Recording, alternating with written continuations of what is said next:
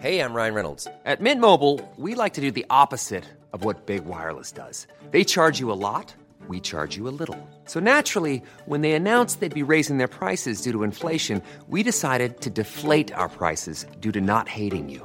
That's right. We're cutting the price of Mint Unlimited from $30 a month to just $15 a month. Give it a try at mintmobile.com/switch. $45 up front for 3 months plus taxes and fees. Promo rate for new customers for limited time. Unlimited more than 40 gigabytes per month. Slows full terms at mintmobile.com.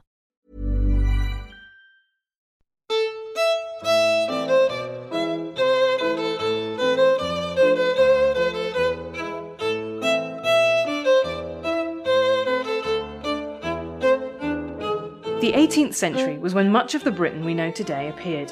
Coffee shops, mass-market newspapers, mass-produced clothes.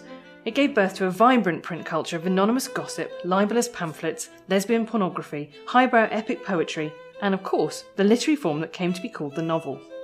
In the 20th century, there was a simple story told about the rise of the novel.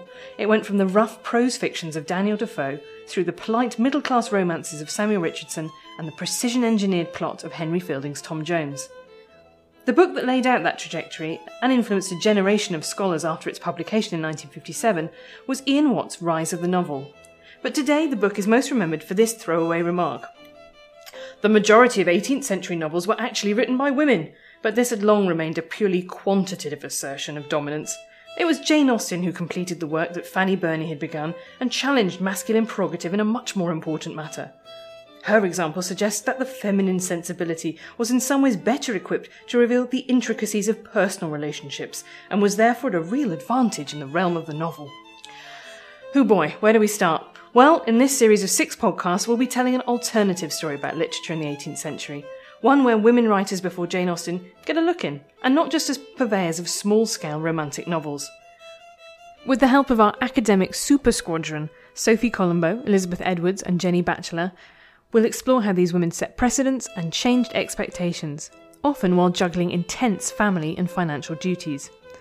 We might even set homework, but don't worry, it'll be the non-obligatory, fun novel reading kind, and thrash out the cases for our favourite writers, Frances Burney, Hester Thrale-Piozzi, and the elusive Anonymous. We'll delve into the world of blue stockings and unsexed females. In the words of Lady Mary Wortley Montagu, no entertainment is so cheap as reading, nor any pleasure so lasting. Except the New Statesman's Hidden Histories podcast, of course. For more info and show notes, visit newstatesman.com/podcast.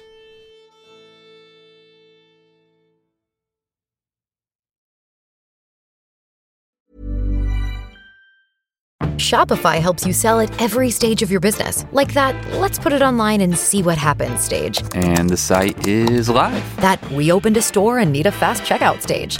Thanks. You're all set. That count it up and ship it around the globe stage. This one's going to Thailand. And that, wait, did we just hit 1 million orders stage? Whatever your stage, businesses that grow with Shopify. Sign up for your $1 a month trial at shopify.com/listen.